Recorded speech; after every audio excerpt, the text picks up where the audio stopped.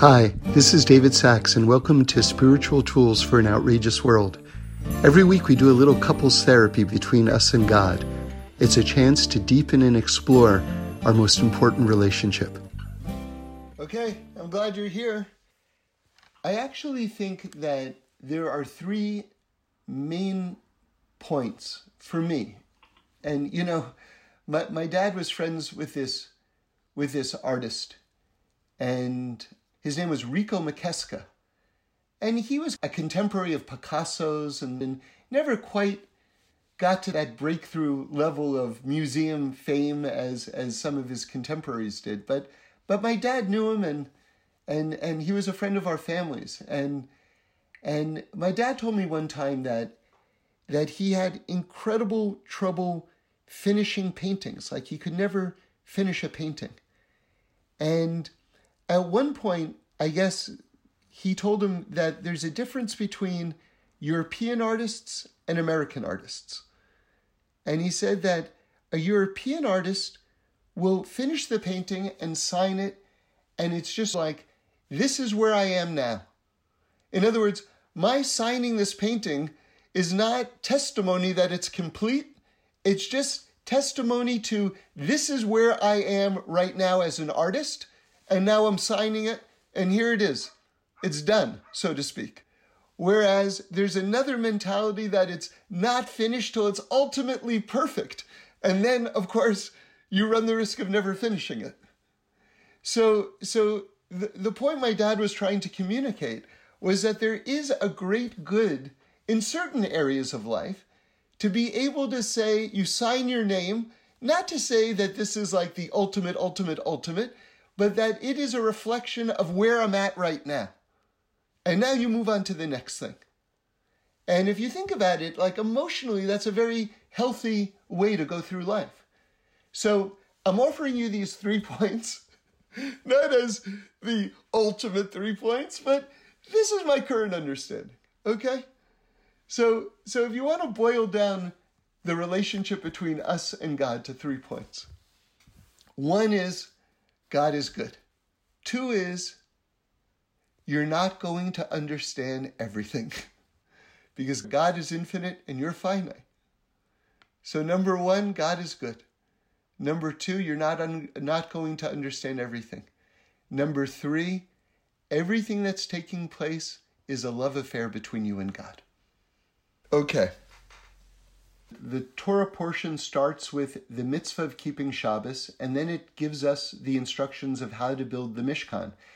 And what I want to communicate is that this juxtaposition are not just two different ideas. This is literally the narrative of the history of the world is being communicated in this juxtaposition. Because the mitzvah of Shabbos is not just one day out of the week. Remember, God creates the world in 7 days. But the Ramban, among others, says those 7 days is actually the timeline of all of history. Those are 7 millenniums. And the 7th millennium, which parallels the 7th day of the week, which is Shabbos, is the Messianic era, is this period called Yom Shekulo Shabbos, the day that will be all Shabbos. So in other words, Shabbos is simultaneously the 7th day of the week, but Shabbos is also the period of redemption. So the Parsha begins with, keep Shabbos. Oh, so it's talking about the great redemption. And then it says, make a Mishkan, which is code for you work 6 days out of the week, or you're going to work for 6,000 years to turn the entire world into a dwelling place for this light that we'll call the next era of the future of the world, the Messianic period, or Olam Haba. So when it says just keep Shabbos, make a Mishkan, the whole history of the world is right there. It's like the redemption is coming, fix the world. Okay, so let's go deeper still. The Mishkan was a microcosm of the world, and it was a microcosm of a human being at the same time. I read this parable in a Reader's Digest, believe it or not, years ago. And years later, I realized, that thing that I read is answering one of the deepest Torah questions, which is, how can the Mishkan be simultaneously a miniature of the world and a miniature of a human being? How can it be both at the same time? So here's the parable. You ready? A father comes home from work. He's exhausted. He's just no energy. And he's got a little kid. And the little kid is so happy that the father's home. The little kid can't wait to play with the father. The father has no strength. Father just wants to sit down and read the paper. So he's got to figure out what to do. And when he opens the paper, he sees a complicated map of the world. And he gets an idea. He says, okay, I'll make a game out of this. I'm going to rip this complicated map of the world into a lot of different pieces, and I'm going to make a jigsaw puzzle. And he tells his little kid, he says, when you put together this map of the world, I'll play with you. And now the father is like, okay. He's got it all figured out. Now he can just relax with the paper. So a few moments later, the kid runs up to him and says, I did it. And the father's like, impossible. No, it's impossible. The father looks at the map of the world. The kid did it. Absolutely everything is done. The father says, how did you do it? And the kid says, it was simple. On the other side, there was a picture of a human being. And once I put that in place, the whole world became aligned. Right? So again, you fix yourself, you fix the world. Because the Mishkan is simultaneously a miniature of ourselves and a miniature of the world itself. Okay. So how do we go about that fixing in the highest, most exalted way? Well, now listen to this. This teaching came to me over Shabbos. And I think Rav Frumer was saying something very similar in the Eretz Tzvi. Maybe I'm going to say it a little bit differently. But it really, like I never heard of tshuva really put exactly the way I'm going to say it. You see, we've got two levels of tshuva. Tshuva, of course, means to return to God. And a person can return to God at every level of their life. In other words, they don't even have to have done anything wrong to return to God. And you know something? After let's say you did something wrong and you're returning to God, you can do tshuva on your tshuva. Meaning to say, you know what? I can return to God even better than I returned before. So there's the concept of doing tshuva on tshuva, if you can believe it. So basically, you can think of tshuva as repentance. But I'll tell you something. If anyone tells me repent, I can't run away from them fast enough. It's like that is one of the, in my mind, one of the most ugly English words there in the entire language. But tshuva, I don't want to repent, but return? I can't wait to return. All I want to do is return. Are you crazy? So that's tshuva. That's tshuva. But you see, you've got two different forms of tshuva. You've got tshuva me'ira and tshuva me'ava, which means that you've got tshuva that's like coming from this place of yira or fear. Like, you know what? I got to stop doing that. Otherwise, I'm really going to get myself into hot water. And then you've got a different form of return, which is, God, I never wanted to do anything to separate myself from you to begin with. I didn't know. All I want is you. All I want to do is to be close with you. Okay. Now, our sages say something absolutely radical. If I said this, you'd have, in fact, I would want you to say, where are you getting this from? Stop making things up. Just teach me Torah. You know what I mean? We've got a very simple deal here. You say Torah, I try to do it. Don't make anything up. So if I said what I'm about to tell you, you'd think he made it up. But this is, again, Judaism 101, what I'm about to tell you. Which is, if a person comes back to God from a place of love, all of their wrongdoings in the past turn into mitzvot. Can you imagine? If you come back to God out of fear, God counts all your previous wrongdoings as mistakes. Now, mistakes, that's good. They've become neutralized, basically. But to turn them into positive attributes, the mistakes of my past, a person can eat on Yom Kippur in their past, and now all of a sudden it becomes a mitzvah? How could it be? And I'll just tell you the logic of it, but I want to go deeper because ultimately what I'm about to tell you is going to be a big idea about love. But we have to get to it. Let me just tell you the simple basics of this idea, the simple logic of it. All of us are the sum total of everything we've done up until this moment. Who are you? You are the cumulative repository of all of your actions and all of your thoughts. That's who you are. Okay. Now let's say I started off as not such a great guy, right? And then let's just say I've become a really great guy. So that means that the wrongdoings of my past, since I am the sum total of all of my actions right now, that means my previous wrongdoings led to the good person that each of us are right now. Do you get it? In other words, were you supposed to do that in the past? Were you supposed to eat that hamburger on Yom Kippur? No. But did that hamburger on Yom Kippur somehow lead to you never ever eating a hamburger on Yom Kippur ever again in your life? Yes. So somehow, in retrospect, that wrongdoing led to the good person you are now. So in retrospect, if you return to God out of love, those wrongdoings became positive things because they pointed you into the direction that you are now. Do you understand the logic of it? It's divine. It's divine. All right.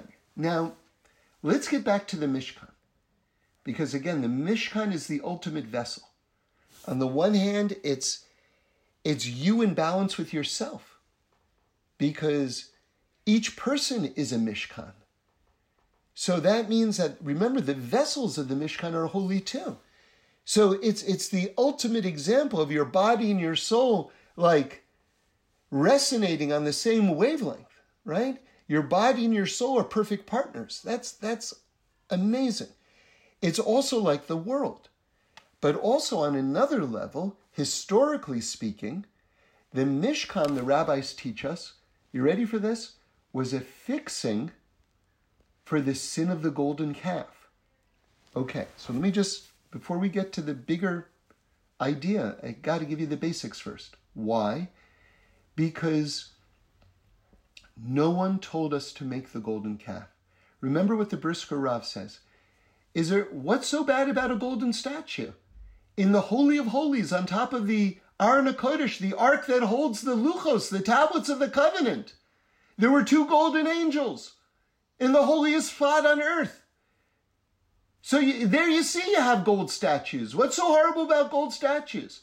And the Brisker Rav points out something so brilliantly simple. He says, God told us to make those. God didn't tell us to make the golden calf. Right?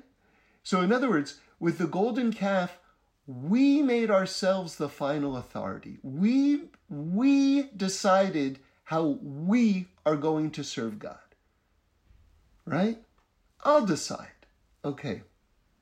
That's the deal breaker point. That type of philosophy. Okay. So now God says, you know what? Since you constructed this thing without me telling you to construct it, to make up for it, I'm going to tell you to construct another thing, which is going to be way more complicated. And in constructing that thing, which I'm telling you to construct, you will be able to atone for this thing that you constructed without being told to construct it. Do you get it? Very, very straightforward. So the Mishkan itself becomes the fixing. And If you look at the account in the Torah, there's almost like this obsessive, that's the wrong word, but this phrase that's repeated over and over and over and over and over again, which was that God commanded that we did it this way, and we did it that way, and we did it that way, and we did it as commanded, and we did it as commanded, and we did it as commanded. And it says it over and over and over again. Why? Because it was a fixing for the golden calf, where we did something that wasn't commanded. Do you get it? Okay. But now, let's get back to the more exalted point. Let's say someone, God forbid, worships an idol. So then they go, what am I doing? What am I doing? There's no power to idols. And God told me, don't worship idols. That, by the way, if you want to know, that is the number one prohibition in the Torah itself. Don't worship idols. Number one. So let's say someone worships an idol. And they say, you know what? What am I doing? What am I doing? I got to stop doing this. So they stop worshiping the idol. And then let's say they take the idol then and they destroy the idol. So how good is that tshuva? In other words, how big did they return to God? Well, they stopped doing what they were supposed to not be doing. That's great. They destroyed the darn thing, so they're never going to do it again. That's great. But what about all the love that went into that worship while they were worshiping it? Do you hear that? I'm going to say it again. And now I'm talking about not just idol worship. I'm talking about any wrongdoing that we did over the course of our life. And you can use your imagination to fill in the details in your own life. What about all of the love that I put into doing what I wasn't supposed to be doing? What happens with that? How can I elevate that? And you know what the beautiful, amazing thing is? You can elevate it. You can bring that love back to God by loving God. And that's called tshuva me'ava. That's called tshuva with love. And that's why that is the ultimate return to God. Because you're not just ceasing your wrongdoing. You're taking all of the love that you put in the wrong places and you're reclaiming that lost love and you're bringing that love back to God. And that's what we did when we made the Mishkan. That's why the Mishkan was so great. And you know where you see? Because we kept on giving. Moshe said, we got to make a collection and we got to make this thing, and we're going to need gold, and we're going to need silver, and we're going to need copper, and we're going to need all these expensive, super rare, dyed fabrics. We're going to need all of these things. And what happened? The Jewish people gave, and they gave some more, and they kept on giving, and they gave so much that there was too much. And then Moshe said, okay, now we have enough. Isn't that interesting? Once we had too much, we had enough. How does that work? Once you give too much, you should have too much. How is it that when you give too much, now all of a sudden Moshe says you have enough? Going with the way we've been explaining it, because when you have too much, do you know what you have at that point? Tshuva me'av. You have that ultimate manifestation of love because you gave on the level that's beyond. You know, if you haven't experienced this, I bless you should experience it. And I bless you should experience it with God. The idea of, God, I love you so much. I can never thank you for even the smallest thing. I can never even thank you for even the smallest thing. See, if you're in that place with God, even if it's just for a few moments, you're in this place of too much, that's enough. Because you've arrived at the place of return out of love. And let me tell you something. If you look back on your past life and you still have enjoyment in previous wrongdoings, do you know what that means? Maybe you've stopped doing whatever, fill in the blank, whatever it is. Maybe you've stopped doing fill in the blank. But if you look back on those events in your life and you still have hana, you still have pleasure from them, you know what that means? That means that there's a little love still trapped into those past life events that haven't been mined out and brought back to God. So next time you sort of go, remember when I, in a private moment with yourself, remember that time? You know what God is doing at that moment? You think that that's the Satan leading you astray? It could be. But can I tell you on a deeper level what's going on? God is saying, you left something over here. You left something here. There's some gold under the bed. Right? There's a Van Gogh in the closet you forgot about. How do you forget about a Van Gogh in a closet? Well, who knows? There it is. Get it out. Get it out. Donate it to the Mishkan. Right? And you're that Mishkan in this example. Okay, let's go deeper. Is being created and recreated every single moment. What did I tell you? The Mishkan is a miniature of the world. And the world is being created and recreated every single moment. And this hit me over Shabbos. I almost fell over. You ready for this? Isn't it interesting that the world which is being created and recreated every single moment, which is reflected in the Mishkan, that the Mishkan is unique in that it can be taken apart and be put back together again?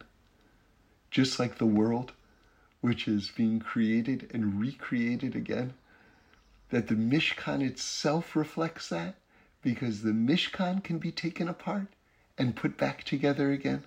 Isn't that phenomenal? It's phenomenal. And how about this? We're also an aspect of the Mishkan, right? Because the Mishkan is also us. Do you know what that means? That as the world is being taken apart and being put back together every single moment, we can take ourselves apart and put ourselves back together every single moment.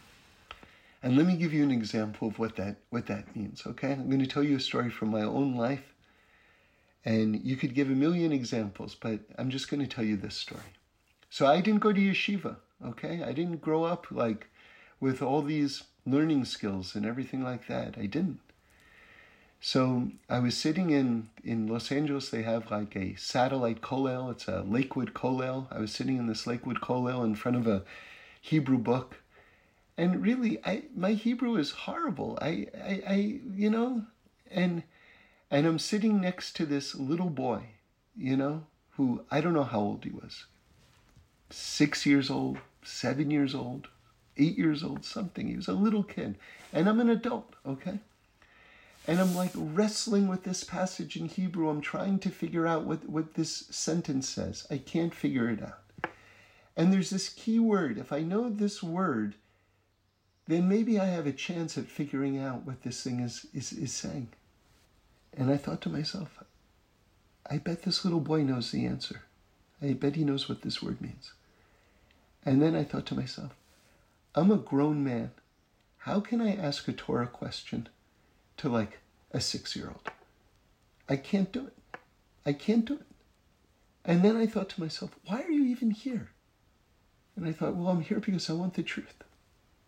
And I said, if you want the truth and he has the truth, are you going to let yourself get in the way of finding out the truth? But I'm an adult. So take yourself apart and stop being an adult. Whatever an adult is. What is an adult? I don't know what an adult is. You either want the truth or you don't want the truth. So if what's getting in the way of you asking this little boy a question, then just take yourself apart. So I did. I asked him the question. And I just remember how hard it was. But I'm so glad that I did it. You see, a lot of times what's standing in the way between us and getting closer to another person or us in getting to the next level, whatever it is that we've convinced ourselves that we're something.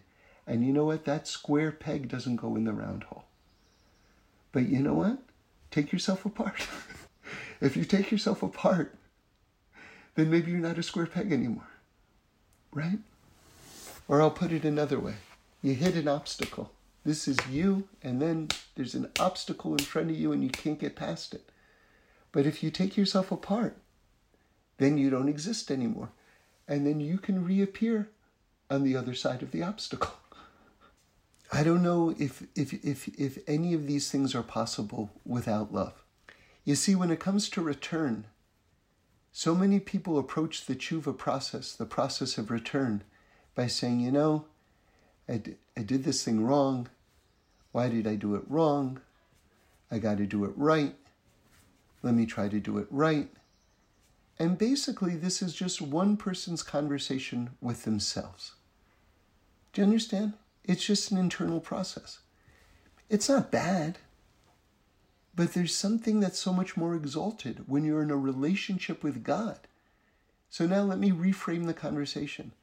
God, why did I do this? I'm so sorry I did this. I don't know why I didn't. You know, Reb Shlomo said I heard him say it more than once by Yom Kippur. He said, I never wanted to do it to begin with. It's not, I did it, oh, okay, now I've got a stain on me. Now how can I get the stain off? I never wanted to do it to begin with. So now everything is reframed. Now I'm in a relationship. Now it's a love affair. Now it's tshuva me'ava. God, I don't know why I did this. I'm sorry I did. I know why I did it. Because at that moment I wanted that more than you. But I wasn't thinking clearly. It says in the Gemara in Sota that a person doesn't do any wrongdoing unless a spirit of madness comes to them. Do you understand? It's like I wasn't thinking clearly. I'm sorry, God. But I want you. I don't want that thing. I want you. Now this is now a relationship.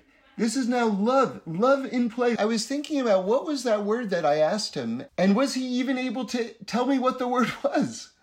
I actually don't remember any aspect of it. And then I thought, well, that's interesting because, you see, a lot of times, really the most important thing is the effort that you put into something.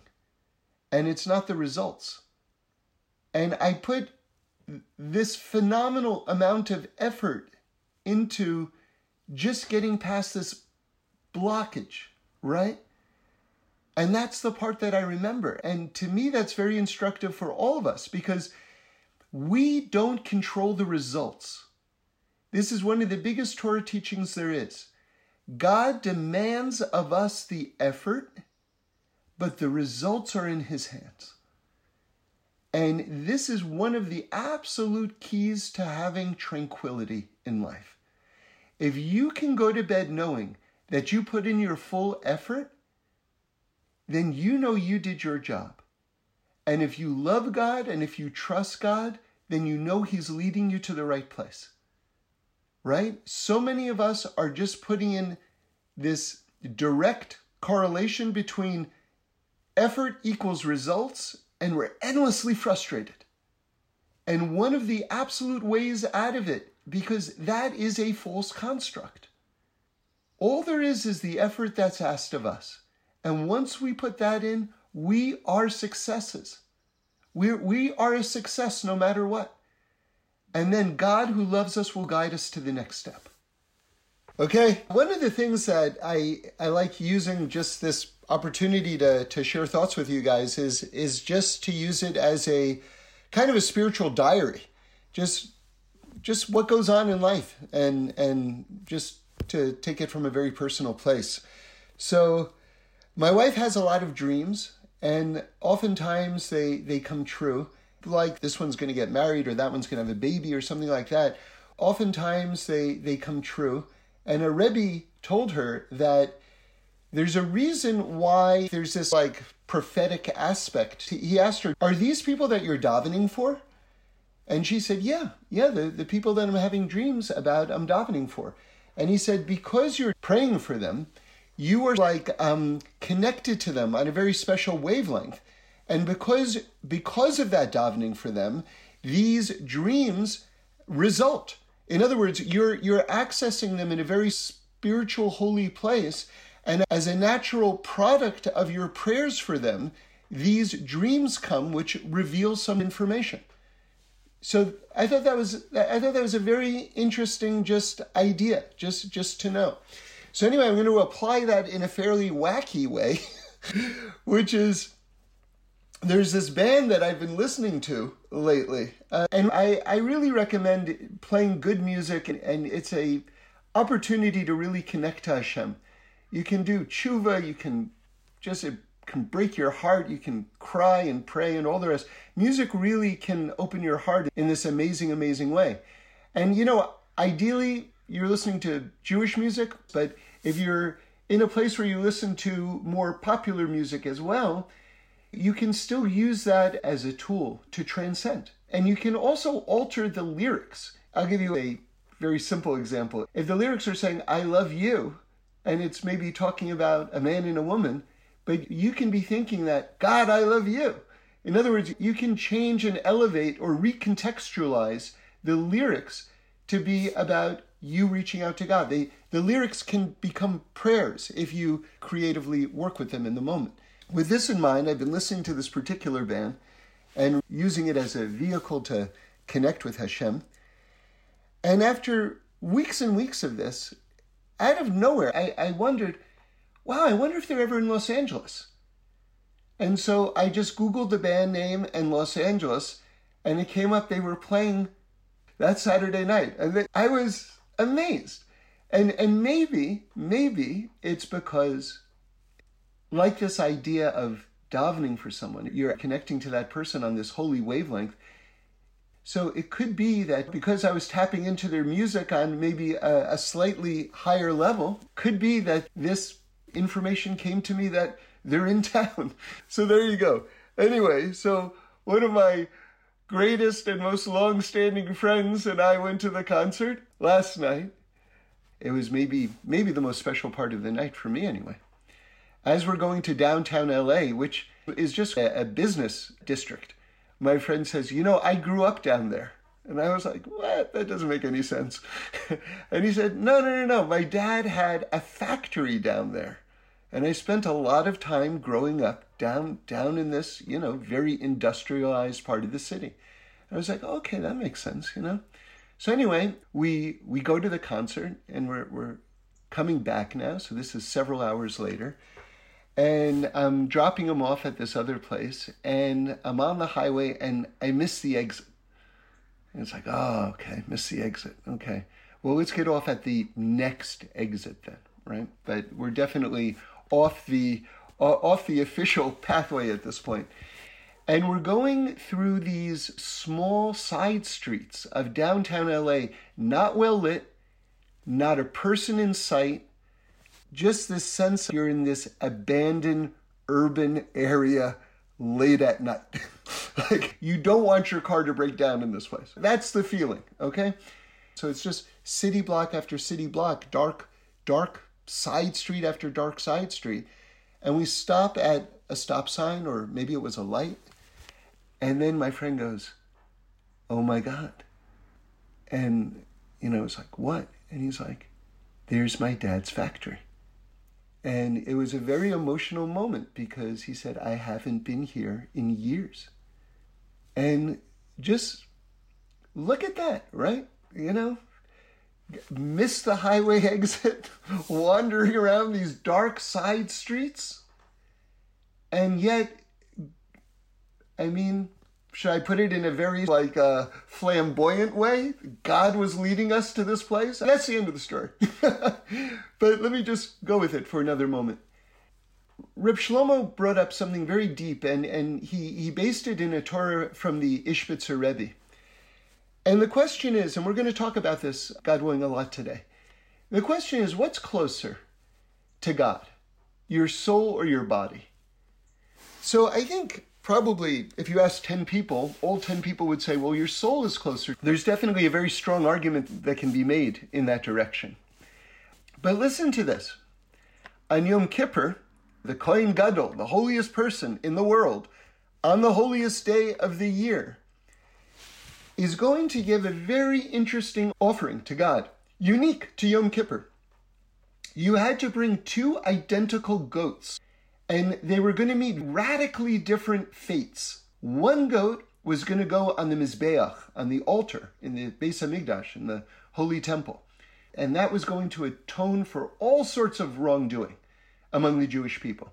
It's tragic that we don't have this vehicle anymore. It brought amazing atonement. But the other identical twin goat, you ready for this? Got thrown off a rocky cliff in the desert and was basically torn apart as it fell down this rocky cliff. And this was this other form of atonement, and it's super deep if you go into the commentaries. I don't want to go into the commentaries on it, but trust me, you'll be well rewarded if you look into what that was all about, because it's wild, basically. But anyway, here's the question. What's closer to God, your body or your soul? So now think about it. The Kohen Gadol is standing in front of these 2 identical goats, and he has to choose which one is going to this very elevated state and which one is meeting this very different fate. Okay? So how is he going to do it? How is he going to pick the right one? So the answer is the Torah actually provides the solution. There was a box, a closed box. And inside the box, there were these 2 different tags or lots, basically. Okay? It's, in fact, Purim is connected to this in a very deep way.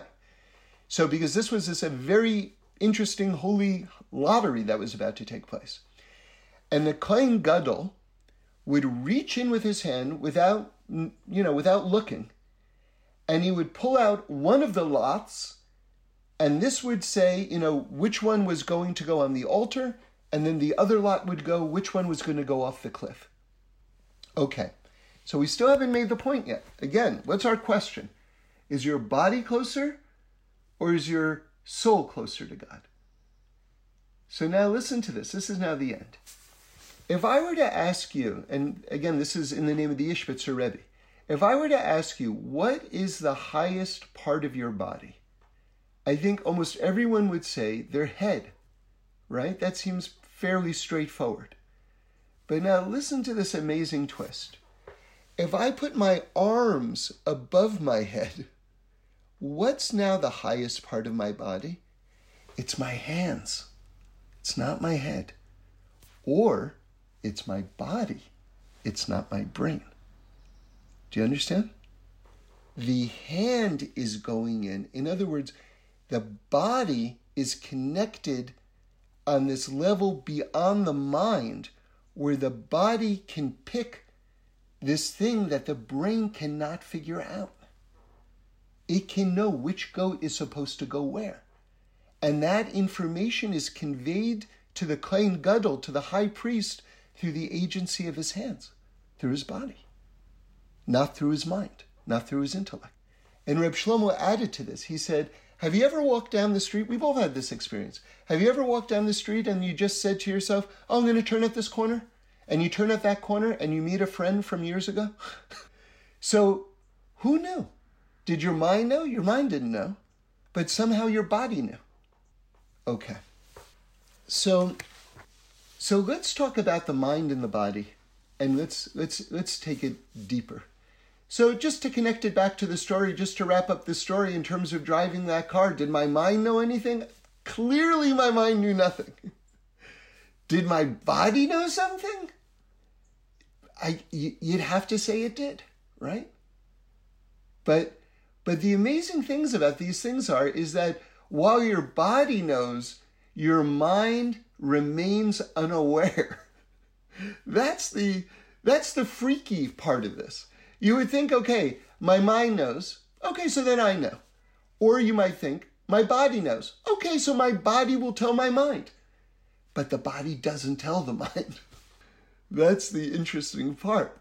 The body doesn't tell the mind until, ta-da, you're there. Then you go, oh, how did I get here?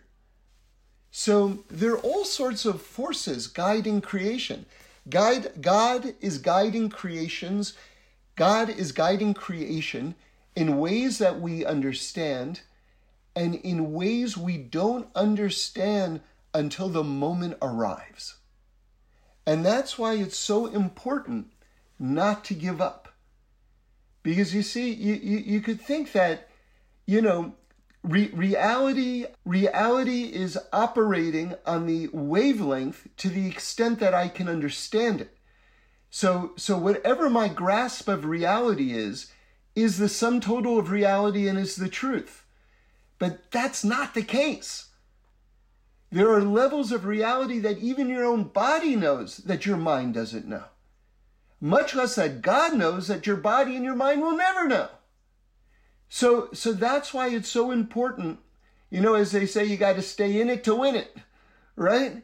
Because even if you don't know, you might absolutely be heading toward the right direction. But you're never going to find out unless you actually show up. So that's why so much of life is just showing up. And, the way it was taught to me in such an awesome way is like the biggest aspect of life, right? You ready for this? Is developing good habits. Now, you want to keep everything new also. So we'll, God willing, talk about that today as well. You want to keep everything new. So you don't want habits to be too habitual. But at the same time, you want to have a Seder, basically. That's the Jewish shorthand for what I'm talking about. A Seder means that you're getting up at a certain time every day. You're going to minyan. You're learning. You develop a Seder. You develop these good habits. And then that just sets you on the right course. And then even if you don't necessarily know where you're going in the right course. So that's the thing. All of us have to really develop really good habits. So let's get back to this idea of the mind and the body and harmonizing the mind and the body. And I want to talk about the Mishkan, translated as the tabernacle in the desert, right? This was our shul, our synagogue in the desert that we were with, throughout. And it was the prototype of the Beis HaMikdash, the Holy Temple in Jerusalem. And yet there's something really amazing that's not discussed too often. The first Beis HaMikdash, the first Holy Temple, was destroyed. The second one was destroyed. We're waiting for the third one to be built, which will be part and parcel with the fixing of the world and the arrival of Mashiach. But here's the part that's often left out. The Mishkan, which was the basis of all of these three temples, was never destroyed. Isn't that interesting? We don't talk about that much because we go, okay, we're done with the Mishkan. We moved to this next level, the Holy Temple in Jerusalem.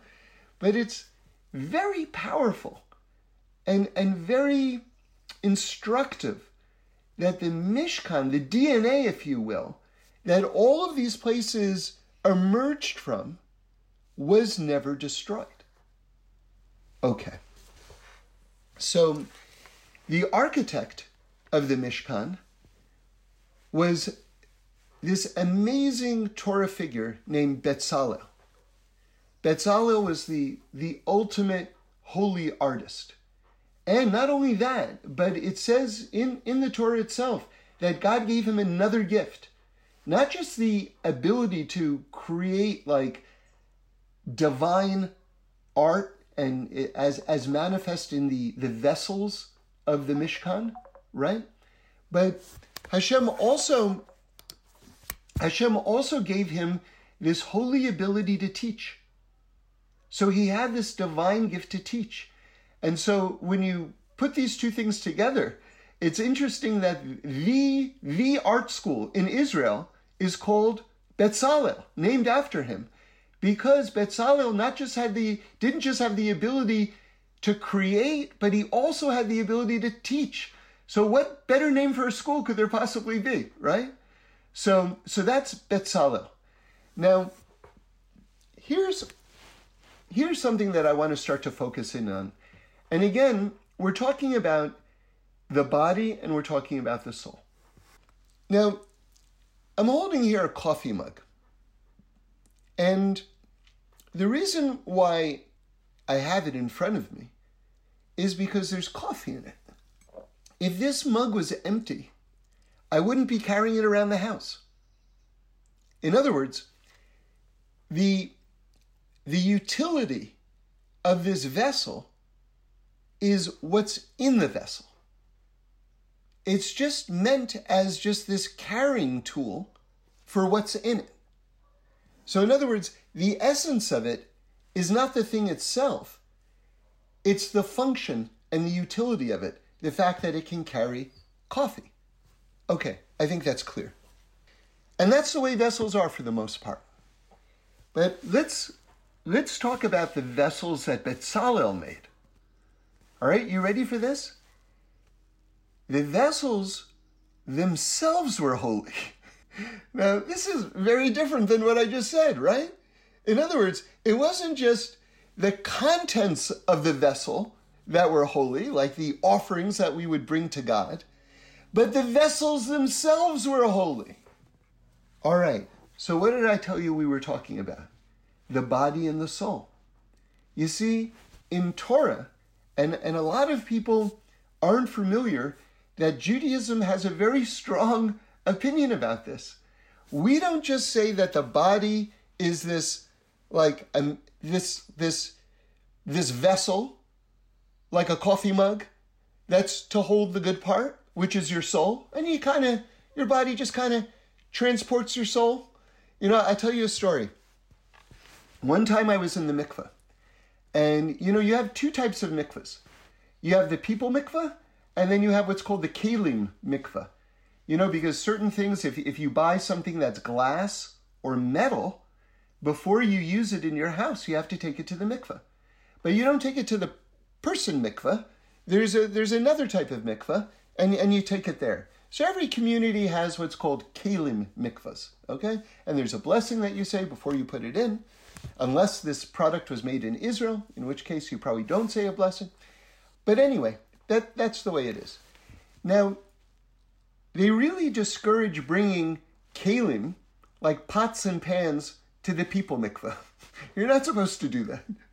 But, Erev Shabbos, when a lot of people, including myself, go to the mikveh, a lot of times, there's like a cooking that needs to be done at the house, and there's some like last minute stuff, and everyone's rushing before Shabbos. So sometimes you see people will bring pots and pans to the people mikveh, which again, you're not supposed to do, but it's like people are rushing. So it is what it is.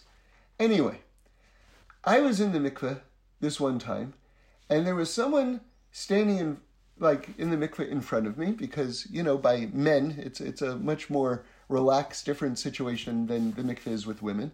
So anyway, there's a man in front of me, and he's dunking his pot, right? He's standing in the mikveh, he's dunking his pot.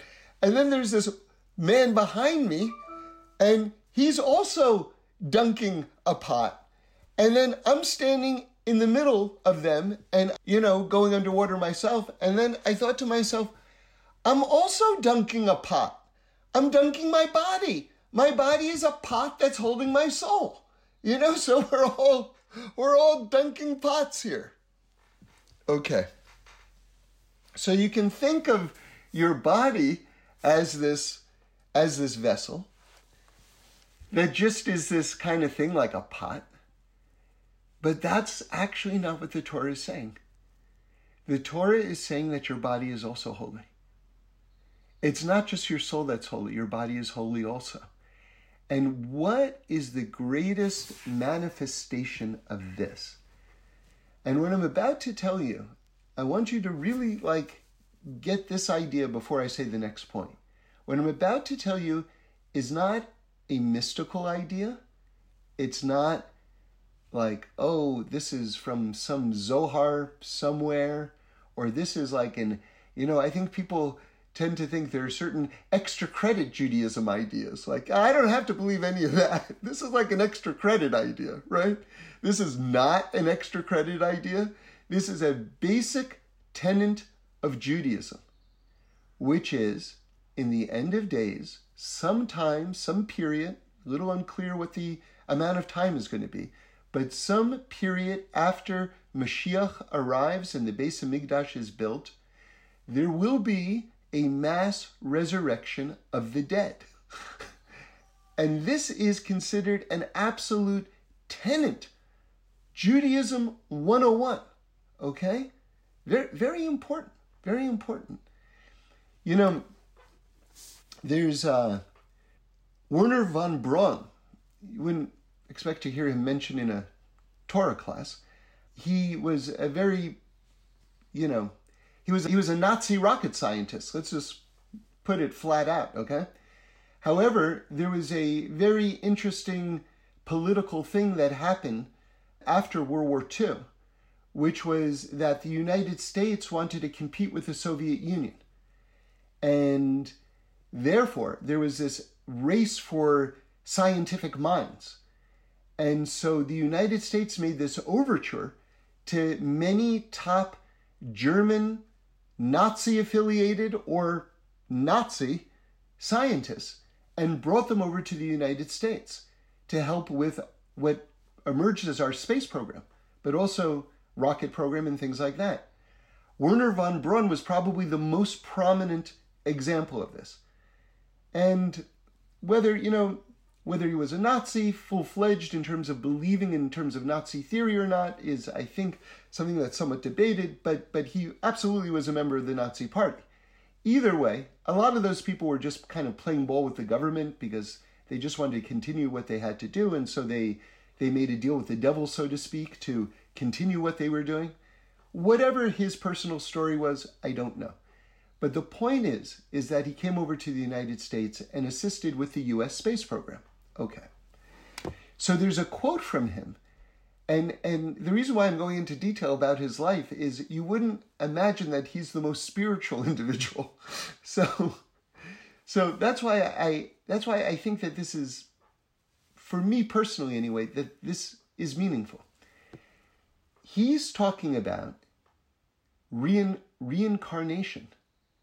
And he believes in reincarnation because he says that energy is conserved.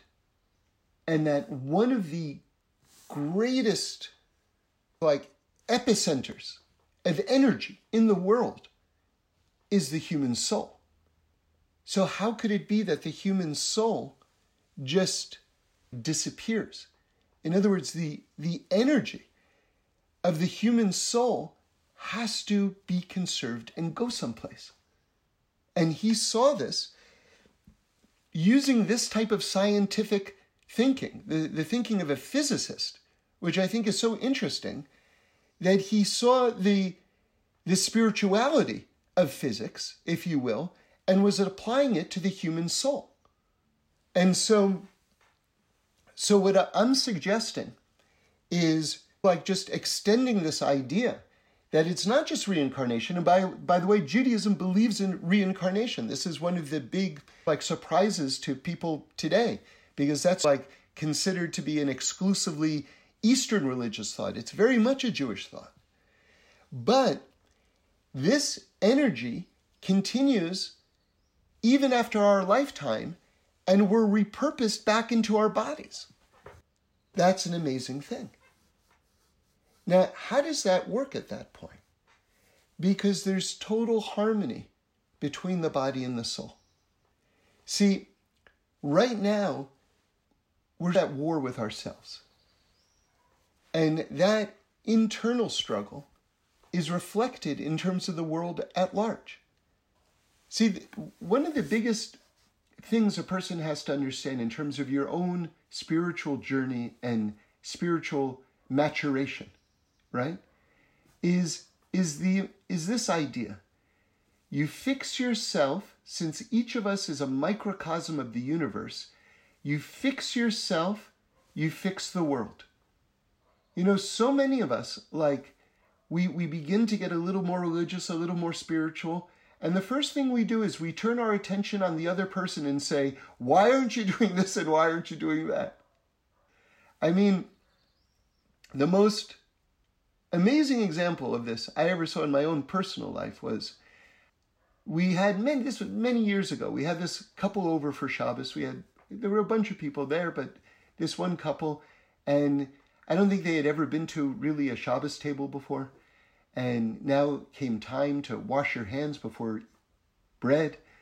And, I told him, you want to take off your wedding rings, so you don't want anything in between your hands and the water. So he took off his wedding ring and everything like that. Then he sits down at the table and he turns to his wife, who I guess, in the little melee before the washing of the hands, no one had told her that, right? And so he said to her, "You didn't take your ring off before you washed your hands?" And I thought to myself, this guy knows one thing. He knows one piece of information, and he's already using it to hit his wife over the head with. Can you imagine? So many people are like this. It's like the information that they learn becomes a club in their hand. I'll tell you how Reb Shlomo said it. He always used a phraseology that I always thought was like just surprising way of putting it. He would say it like this: "Why are you biting people?" He would call it biting. Why are you biting people? And it just struck me. So I remember I was talking with this guy. He was married to a woman, just an amazing couple, by the way. Again, this was years ago. And he had a head start in terms of his kind of Torah journey ahead of her. So he was a little bit more, developed in terms of his practice than she was. And he was kind of bemoaning to me that she wasn't further along, right? And I said to him, does she see you learning? Do you have a learning schedule? Does she see you learning? That you're like really focused on that? And he said, no. I said, you know something? If you up your game and she really sees that you're devoting energy toward lifting yourself up, then she's going to want to do the same.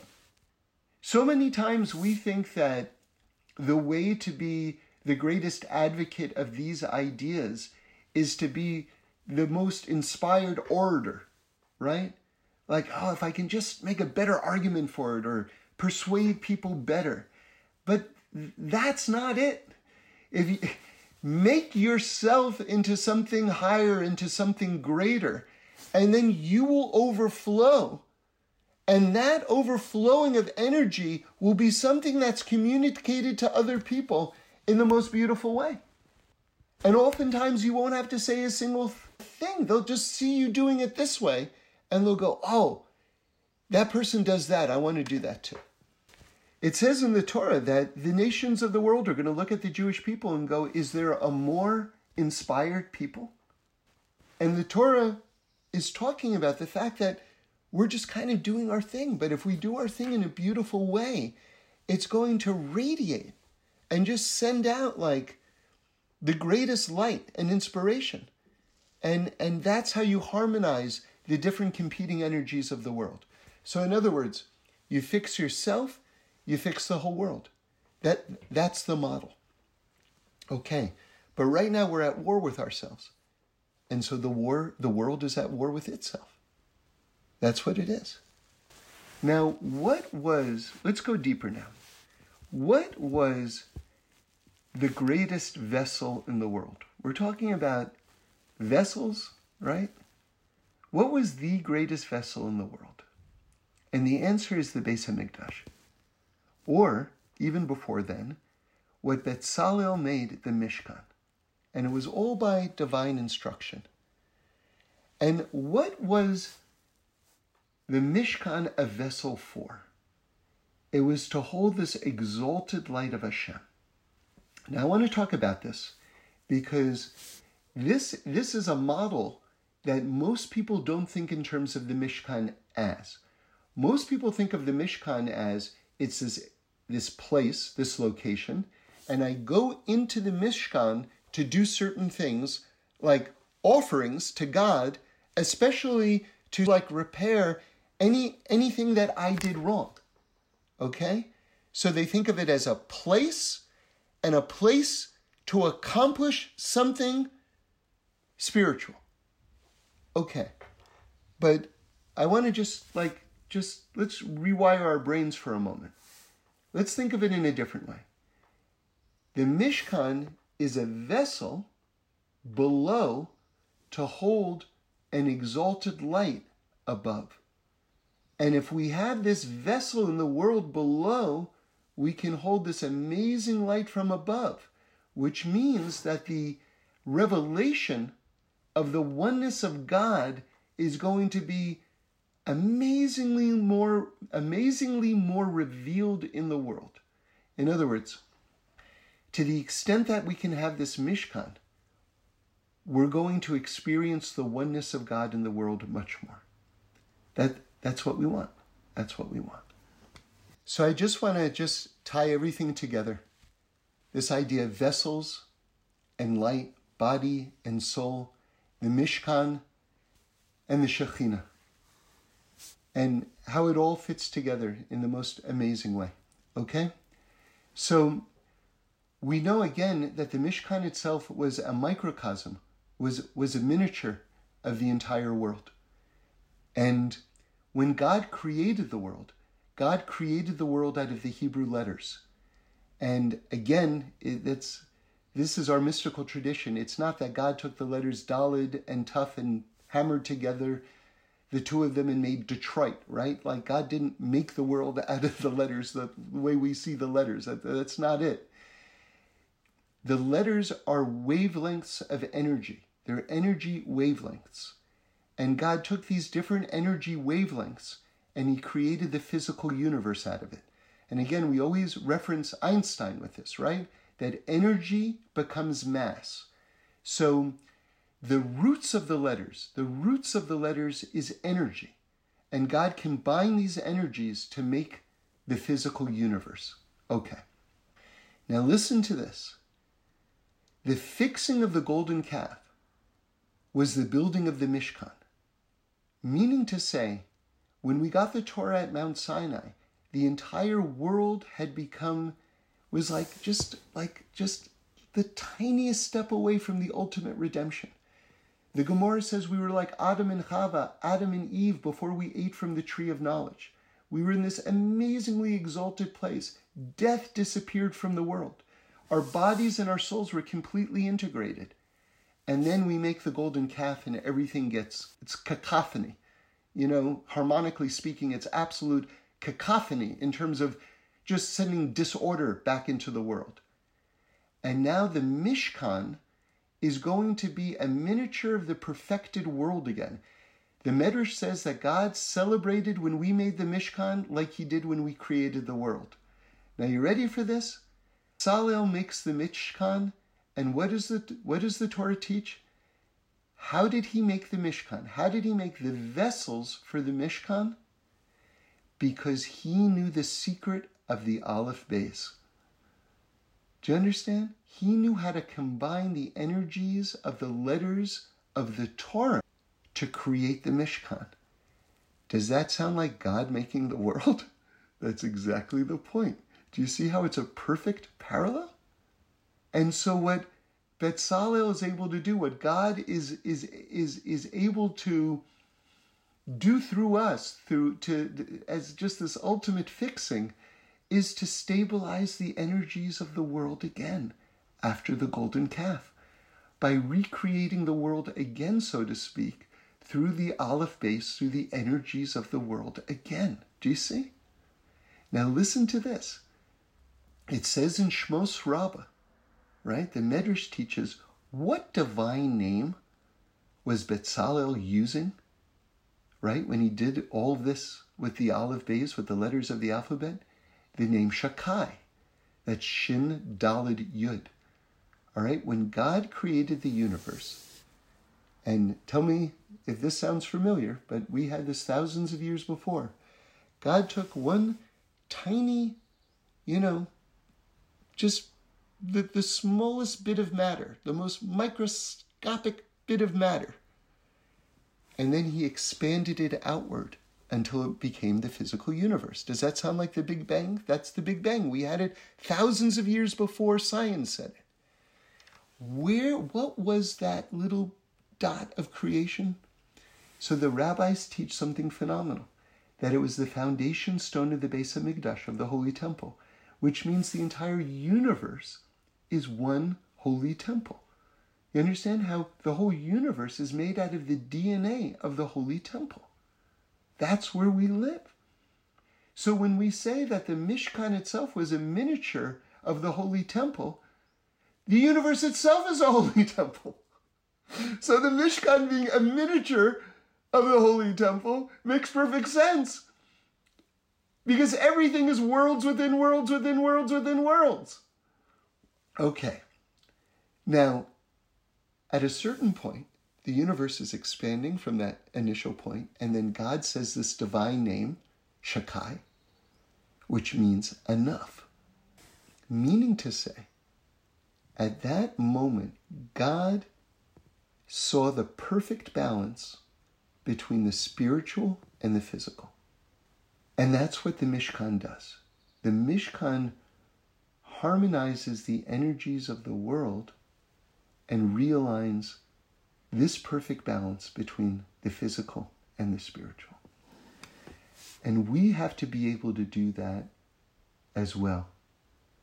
And here are now two practical tools, and we'll end with this. We have to learn how to say Shakai also. We also have to know what's enough. When is it enough? What is enough in your life? You know, one of the amazing things is in the Beis Hamikdash, in the Mishkan as well, you had something called the Shulchan. That was the table. It was this golden table where the lechem apanim were, these loaves of bread were, okay? And they stayed fresh all week. That was one of the many miracles of the Mishkan. And it says that when God would send livelihood into the world, like the blessing for money, basically, for cash, for sustenance, that this blessing would come down into the world through the Mishkan, or the Holy Temple, and it would land, so to speak, where the lechem apanim were, where the bread was on this golden table. And then it would spread out this blessing to the entire world from there. Now listen to this. In terms of crafting this golden table, it had to have a golden border around it. If you look in the Torah, you'll see there's this description, and make a golden border around it, okay? So the Kli Yakar says the following: when it comes to your livelihood, because that's this golden table, is our livelihood, right? When it comes to your livelihood, there has to be a border around it, meaning to say you have to know what is enough. How much do you actually need? What is enough? So that's tool number one. When you're eating, right? What's enough? What's enough? And the next tool is joy. Because, you know something? If I'm not connected to something higher, enough will never be enough. If I'm just having a conversation between my own physicality and my mind, I can intellectually know what enough is, but I'm going to eat anyway because it's not in my heart. The heart has to be connected to something higher to understand enough. And you know how you get to that place? Through joy. Because joy is the ultimate fixing. You know, I always quote Rabbi Samian Trader. He said, you know, when we're fixing the month, when we're fixing the calendar, the sun and the moon have to be aligned, meaning to say that we have a commandment that Pesach always happens in the springtime. But if we're purely a lunar calendar, then Pesach is going to be all year long. Like the Muslims have a purely lunar calendar, and Ramadan can be anywhere during the 12-month period. But not for us Jews. We have primarily a lunar calendar, but Pesach always has to be in the springtime. So how do you do that? By adding an extra month every so often, like we're about to do this week. Okay? Now listen to this. Adar, the extra month that we add, is the month of joy. But technically speaking, you could have doubled any month of the year. So what does Rabbi and Trader say? That we double Adar because joy is the ultimate fixing. That you can fix anything through joy. And that's why we're doing it. Now listen to this. I want to add to this teaching. What does it mean that joy aligns the sun and the moon? Well, the sun is daytime. That's when things are going well in your life. The moon is night. That's when things aren't going well in your life. So what allows us to align the good times and the bad times? To see the coherence, to be able to see that we're not at the finish line yet, that there's always more, that we can reframe. Because a lot of times depression kicks in because you think that you're at the end. But what if you reframe it and you realize you're not at the end? But how do you refrain? How do you reframe? And that tool is through joy. Through joy, you can do any type of fixing. Through joy, you can rebalance the body and the soul. You can make yourself the kli for the ultimate light, the vessel for the ultimate light. And now we'll just end with a famous Torah question, but I want to give a new answer to it. The Parsha about the Mishkan begins with the mitzvah of Shabbos. It says, keep Shabbos, and then it says, make the Mishkan.